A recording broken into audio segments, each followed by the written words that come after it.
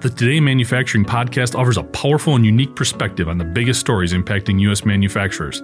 Anna Wells, David Manti, and Jeff Ranke apply their experience as editors of industry-leading brands Manufacturing.net and Industrial Equipment News in providing in-depth analysis of the latest headlines. Their insight, along with a mix of humor and human interest, makes Today in Manufacturing a go-to source. Keep pace with supply chain challenges, electric vehicle developments, labor struggles, robotics, and more by listening, downloading, and subscribing to the Today in Manufacturing podcast.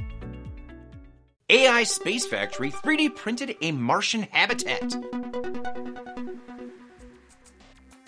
This week, New York-based AI Space Factory won $500,000 by taking first place in NASA's 3D printed habitat challenge. Now, if that sentence alone can't get kids interested in STEM, we're beyond saving. The competition asked participants to manufacture sustainable shelters for deep space habitation, including the Moon and Mars. A 15-foot-tall prototype that was printed in 30 hours. Likely a play for the tiny home market as well.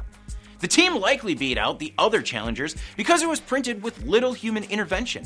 Robots even placed the windows. Marcia was also printed in a biopolymer basalt composite, a biodegradable and recyclable material made from materials found on Mars. The composite stood up well to NASA's pressure, smoke, and impact testing and proved to be stronger than other concrete competitors. AI Space Factory spent 2 years developing construction technologies for Mars.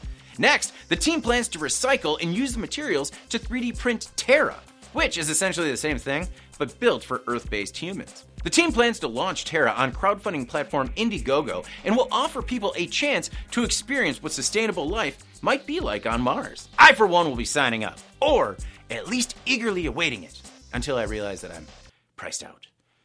I'm David Manti, and this is IN Radio.